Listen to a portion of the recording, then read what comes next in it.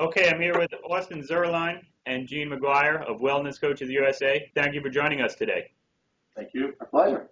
Wondering if you could just start, if you could share some background about your company. Sure. It's an interesting story. We came into existence in 2002. We started in the injury prevention space. We had a neat idea. Austin was actually one of the first folks in to deliver the service. The service was pretty simple in nature, but it had a great impact. We thought if we could take folks with athletic training backgrounds, exercise physiology backgrounds, people with solid personalities that we could trust to go into a work environment and get to know people, that those people would trust these folks, talk about body part pain, things that ail them, with the hopes that our folks would, Austin at the time, now Austin manages all that, would be able to help them with those things, and then companies would see healthier, safer workforces, and that first version actually worked. And since then, we've been tweaking it, adding value to it, processes, logistics, systems, controls, management. It's all trademarked at this point, and it's seemed to go pretty well for us. So we've gotten a bunch of questions in already that have wanted to know how do we get truck drivers initially engaged in health and wellness plans? I wonder if you could speak a little bit to that and about the program that you guys would set up in the trucking and transportation space. Sure. I'll do the bigger picture. Then Austin's really the industry expert. He can tell you about how he did it, because he actually did it himself, and then he also manages people now that do it. The big picture ties to our service model. So in our world, I know this is specific to truck drivers, and we have a lot of great experience and success with them, but we built a service model first, that would allow us in any industry, trucking, transportation, warehousing, hospital systems, nursing homes. It really doesn't matter what the industry is, although we have a lot of business in trucking, to get people interested in being coached. So our whole model is a coaching model, but we built it top down. So in any organization, it starts with management, getting them on board, helping them understand what we want to accomplish, helping us to do that by just allowing it to happen is really important. There's a whole process and system in place to get people interested right out of the gate. And then ultimately, at the end of the day, it's about our coaches meeting the truck drivers in the right place at the right time, and then having them be interested and then asking for help, because everything's voluntary and totally confidential. With that, Austin will fill in the gaps, because again, he did it and he manages it. Right. So it really starts after the process is set in place. It really starts with the coach themselves. We select the coach. A lot of times we have input from the client as well. But it's really the coaching models is really about the coach and about the coach wanting to help people get healthy or prevent injuries. We do a training that starts before we're even on site. But then really, once we get on site, we work with the client, if it's a trucking company or trucking site, to learn their processes, because we're really just implementing our program in there. We want to kind of become part of what they do and then understand their process. And then we just go out and start talking to the drivers. As Gene said, we look to see what their schedule is, and we're there talking to them either when their start of day or at the end of their day when they're coming back off the road, talking to the service employees that are on site, the staff, the management, and again, it's the fact that we're there talking to them one-on-one in person, building relationships. It's really about the truck driver, in this case, feeling comfortable with the coach and the driver opening up to us and telling us what they want to talk to us about, what their issue is, if it's musculoskeletal, if it's health and wellness, and then we just kind of take them through that path. We're a resource for them on whatever they want to make a change for themselves. So, in theory, it sounds simple, but we have a process in place that we've been doing for 15 years, and we believe it's the best in class, and we have very good results from that. Yeah, as well. yeah. So I could see a situation where drivers and other employees would be very excited at the kickoff of a plan as you laid out. Drivers may be on the road for long periods of time. What are some of the secrets in terms of keeping them engaged, keeping them coming back with the coach, and continuing to work on some of the issues that he or she may want to attack? Big picture first, I guess? Yeah. Yeah. The big picture is all of our coaches, we have a director of coach training and development, and all the coaches are initially trained by their operations managers. Austin is one of our senior operations folks. And they're trained on, again, the relationships have to start first, but how to guide people into being interested. We get people at all stages of change. So some people may not be interested in anything. Some may already have an idea what they want to accomplish. It could be tobacco cessation, sleep issues, weight management, stress, sore shoulders, backs, knees. It's all over the board. The key is to get people engaged and by choice. So the coaches are trained on how to get people to choose something that's of interest to them, getting them initially engaged, and then how do you keep them engaged? There's always a follow-up. So Austin will talk about how that happens, but we never leave someone and say, see you later. It's always, what would you like to work on next? When would you like to regroup or get together? Would you like to talk on the phone? Would you like me to send you a text? Would you like to set up another visit when you're on your pre-shift or post-shift, or when you land on the other side of the country, or whatever it might be? Again, Austin does all this. I want to give you the big picture, and he can give you real-life examples at any of our clients that exist right now.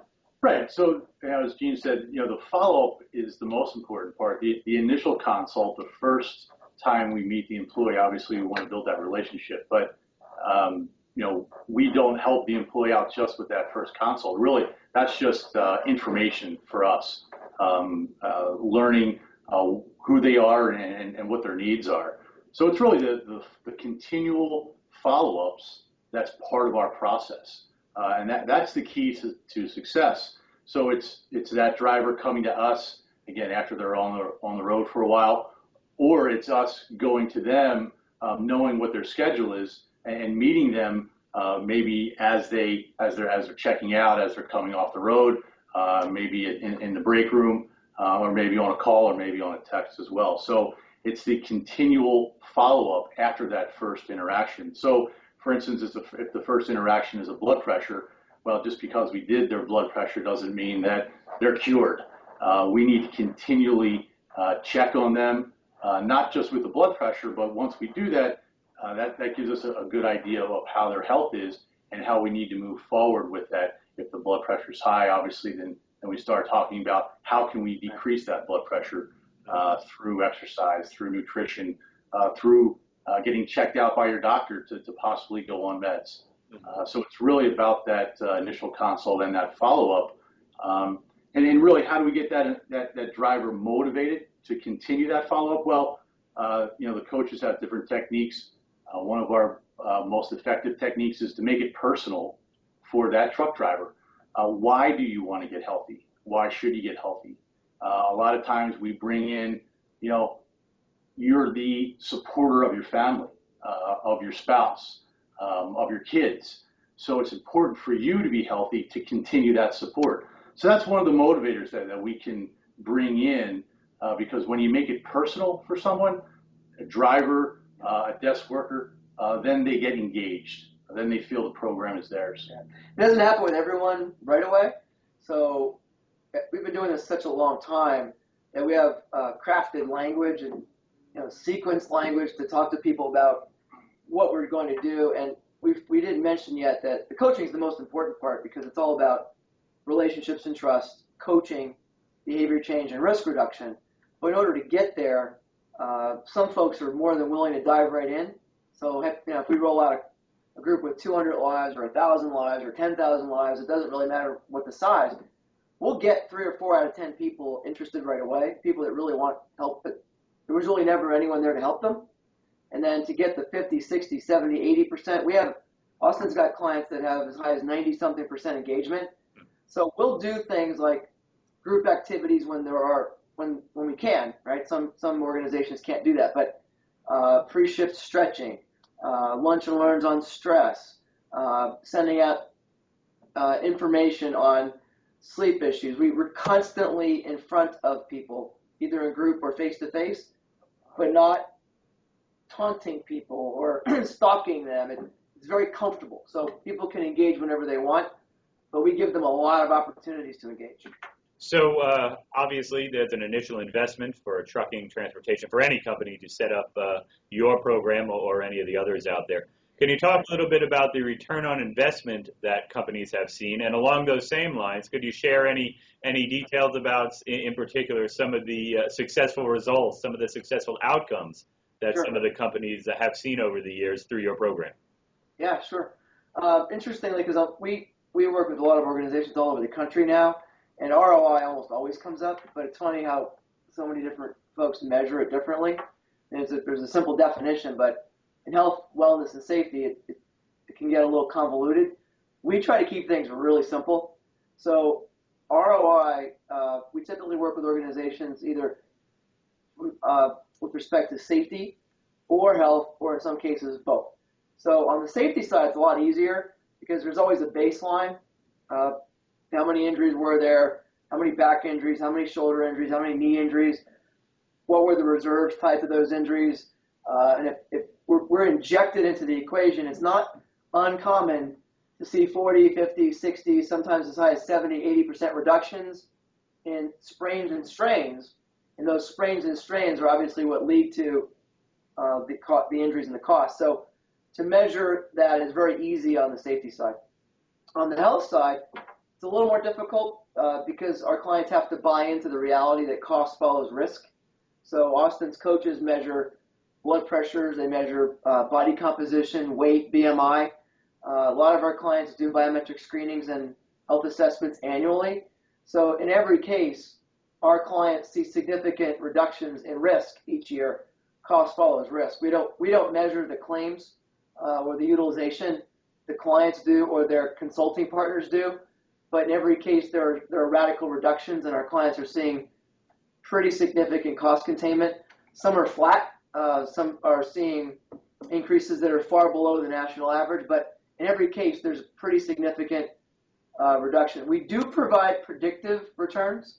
So the CDC has given pretty clear guidelines for what the difference is in cost from someone that's obese, let's say, and someone that's not, or someone that has hypertension and someone that doesn't, or someone that uses tobacco and someone that doesn't. And we use those as predictors, and it's a pretty common thing to see 4 or 5, 6 times return with hard costs.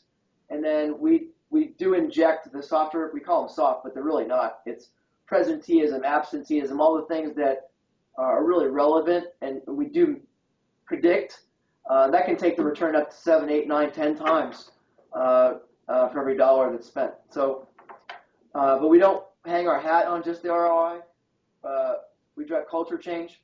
It's by relationships, coaching, and risk reduction that allows that to happen. So if there's a small fleet that may feel now is the time that they need to get started doing something in this area, and they might be limited in how much they could do in a first step, what advice might you give them just on even how to begin down this health and wellness journey? Yeah, well, we're typically, the folks that start with us have great results, but quite honestly, we're not typically where people start. A lot of our groups have already gone down the road of doing a lot of things that are specific to health and wellness. So we're the folks that usually come in and take everything to the next level. For those that have done nothing, we would encourage folks to tap into resources that they should already be getting that they may not be getting. Their carriers, both their health and comp carriers, can certainly provide a lot of resources to get started, at least from an information standpoint. We encourage folks to lean heavily on their consulting partners, their P&C consulting partners, or their health benefits consulting partners. There's a lot out there from a education standpoint, a lot of folks do start with education. They start with what's available to people to use that may not cost anything. Then there's typically a step into some sort of cost. On the health side, we see people getting into biometric screenings on the front end, health assessments to kind of assess where people are, and then determining how they're going to have to mitigate or would like to mitigate those things. That's when we come in. So we're going to help. Again, it's all about behavior change and risk reduction. If you want to solve the problem, people have to change behavior, and we're the best option there. But certainly folks can start with a culture shift if they haven't done that yet. It starts top down, so organizations, senior leadership would have to embrace the idea of moving in that direction, and then using those resources that I referenced first, and then migrating into what we do. Gene brought up a great point there. Top-down support is crucial. When you have the top execs, management team that are on board for any program, if it's our program, if it's any program, that will make its way down to all the employees. Right. If you have to do it the opposite way, you could see success. It'll take a lot longer to see that success. I think some of the things that with smaller companies, Gene mentioned biometric screenings, blood work, bringing people in, bringing companies in to do that, just to get an initial assessment to see what the aggregates are, but it also gives employees a good baseline reading. And a lot of times companies will lean on their EAP programs to give them some support. But as Gene said, we come in after that, and we also tie everything together. Yeah, one of the things that you just mentioned it, Austin mentioned it, we haven't talked about yet is our ability to be in the center of everything. So not as a company, but the coach, think about it, the coach's job is to get to know everyone in an organization and get them to be coached with the idea that they're going to change their behavior, and they do. Because we have those relationships, we're able to guide people to use whatever resources exist. So if there's a clinic on site, and we find people that need treatment, we don't treat people. We'll help them with guidance with respect to managing MSDs, stretching, proper use of ice, anti-inflammatories, and they'll feel a lot better and they won't get hurt. But if they actually need treatment and there's a clinic provision, or if there's a protocol in place for that, we'll get more people to use the clinic, and we'll actually cross-refer. Same thing with an EAP. It's not uncommon to see 1% utilization of an EAP. With a coach in place, it'll easily go to 6, 7, 8, 12, 15%. Same thing with on-site health clinics. If there's a structure in place, we're seeing a lot more companies getting into the use of incentives and disincentives in a creative plan design. It's an easy thing to do, but quite honestly, without the behavior change support, the long-term sustained effects are very difficult at best. All the research shows that to drive sustained behavior change, you need someone to help you. 8 out of 10 people actually. So the best plan design would be to get people to do their blood work. Typically takes incentives or disincentives to do that. People don't just run out to do that. Meet with a coach to understand what the results mean, and then give them the choice. We really prefer voluntary over mandatory. We prefer private. So typically the way we operate is voluntary. All the information that's disclosed to the coach is extremely private and sensitive, and we don't disclose that. And that's where our clients are seeing the best results. One focus area today for the Live on Web is on sleep apnea. You've mentioned a lot of smaller steps, stretching, ice, food. Would it be fair to say that a lot of those smaller steps that you've been laying out during our discussion today might be able to attack sleep apnea before it occurs? I guess the follow-up there would be for companies that need to think about treating and screening for it, maybe because a regulation may be forthcoming. Do you have any advice in that area? Yeah, the bigger picture is that you nailed it. We were actually going to bring it up. Austin will handle the detailed part of it, but all those things, not just with sleep apnea, but with sleep apnea in particular, everything's connected. So if you help someone manage their weight and their weight comes down, it will absolutely have an effect on a lot of other things, including sleep apnea. But I don't want to steal Austin's thunder because we talked about it a little bit, and he can put it all together for you. Yeah, and sleep apnea obviously is a huge issue that we're having with transportation industry in general. But it's not just the transportation industry. I think that's where we see it more. But there's certainly folks out there outside of transportation in every industry that we see sleep apnea. The first thing to do is the need to recognize it.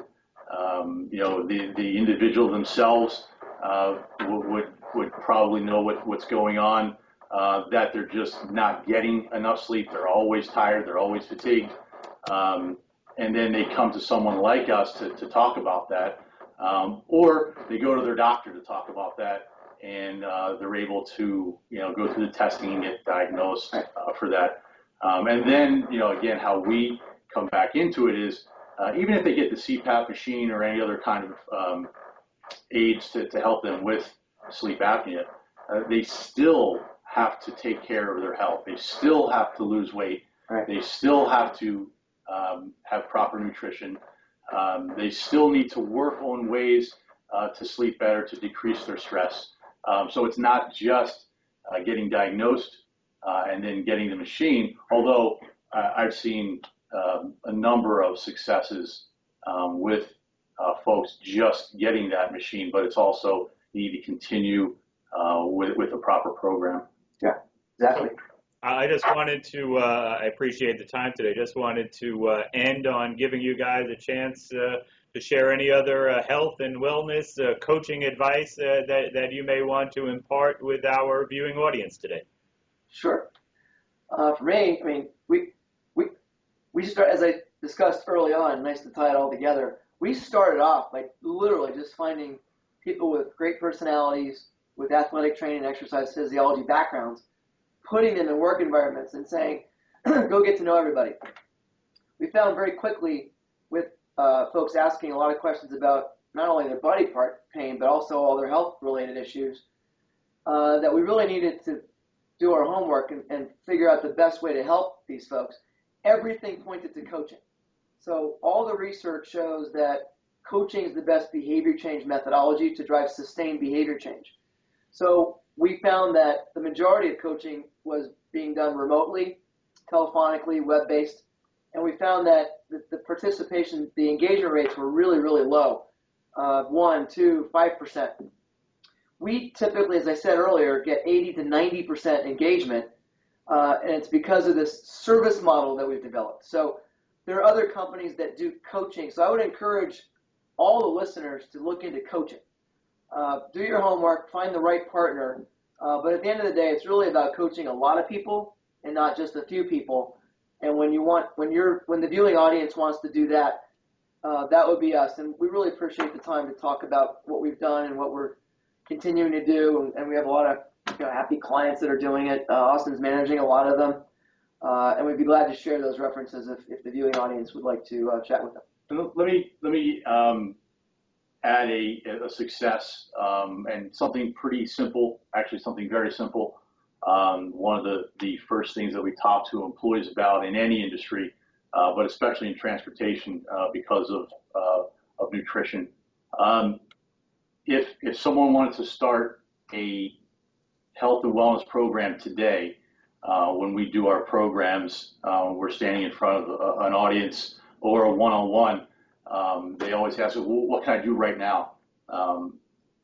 My first step would be drinking more water. You see the water right in front of Gene and I. Yeah. It's very, very simple. Increasing your water intake will decrease your fatigue because your body will be more hydrated, your muscles are more hydrated. When your muscles are dehydrated, you're tired. You see that in athletics. So that does have a big issue, which is a big issue with transportation, with fatigue. But just increasing the water and decreasing the other things, the caffeinated drinks. I had a great success, very simple success story. I had a gentleman who was a driver. He drank 6 sodas a day, caffeinated sodas a day, pretty sugary drinks. He came to me, he said, hey, I just want to start a program. What should I do? We talked about it, learned that he has a lot of soda. Said, change that soda to water. And in 2 weeks, he lost 8 pounds. Wow. Just by stopping the soda intake and by increasing his water, because all that sugar is not getting burned off. And all he did was start drinking water. In 2 weeks, lost 8 pounds. And that's a pretty good success. Doesn't always happen with everyone, but with this gentleman, and then he was obviously a huge supporter of the program after that, and continued to make little changes throughout the time that we worked with him. That's very impressive. Well, Gene and Austin, I want to thank both of you for taking time to speak with Live on Web today. I'm going to go get myself a glass of water. There you go. Thanks a lot. Thank you.